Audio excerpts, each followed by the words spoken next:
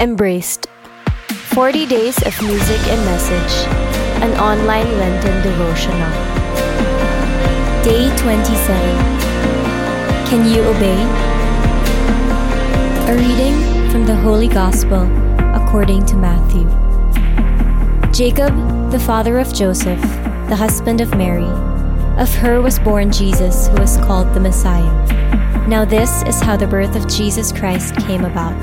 When his mother Mary was betrothed to Joseph, but before they lived together, she was found with child through the Holy Spirit. Joseph, her husband, since he was a righteous man, yet unwilling to expose her to shame, decided to divorce her quietly. Such was his intention when, behold, the angel of the Lord appeared to him in a dream and said, "Joseph, son of David, do not be afraid to take Mary, your wife, into your home, for it is through the Holy Spirit that this child has been conceived in her. She will bear a son, and you are to name him Jesus, because he will save his people from their sins." The Gospel of the Lord. Praise to you, Lord Jesus Christ.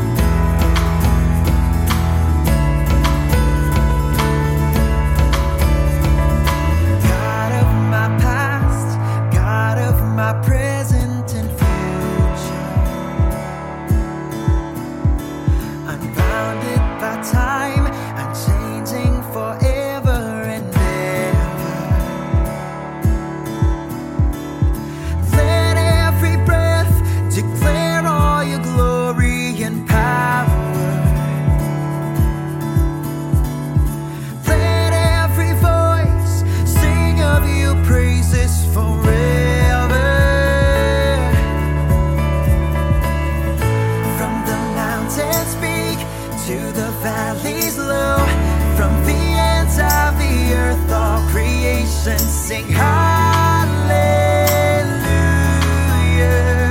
hallelujah.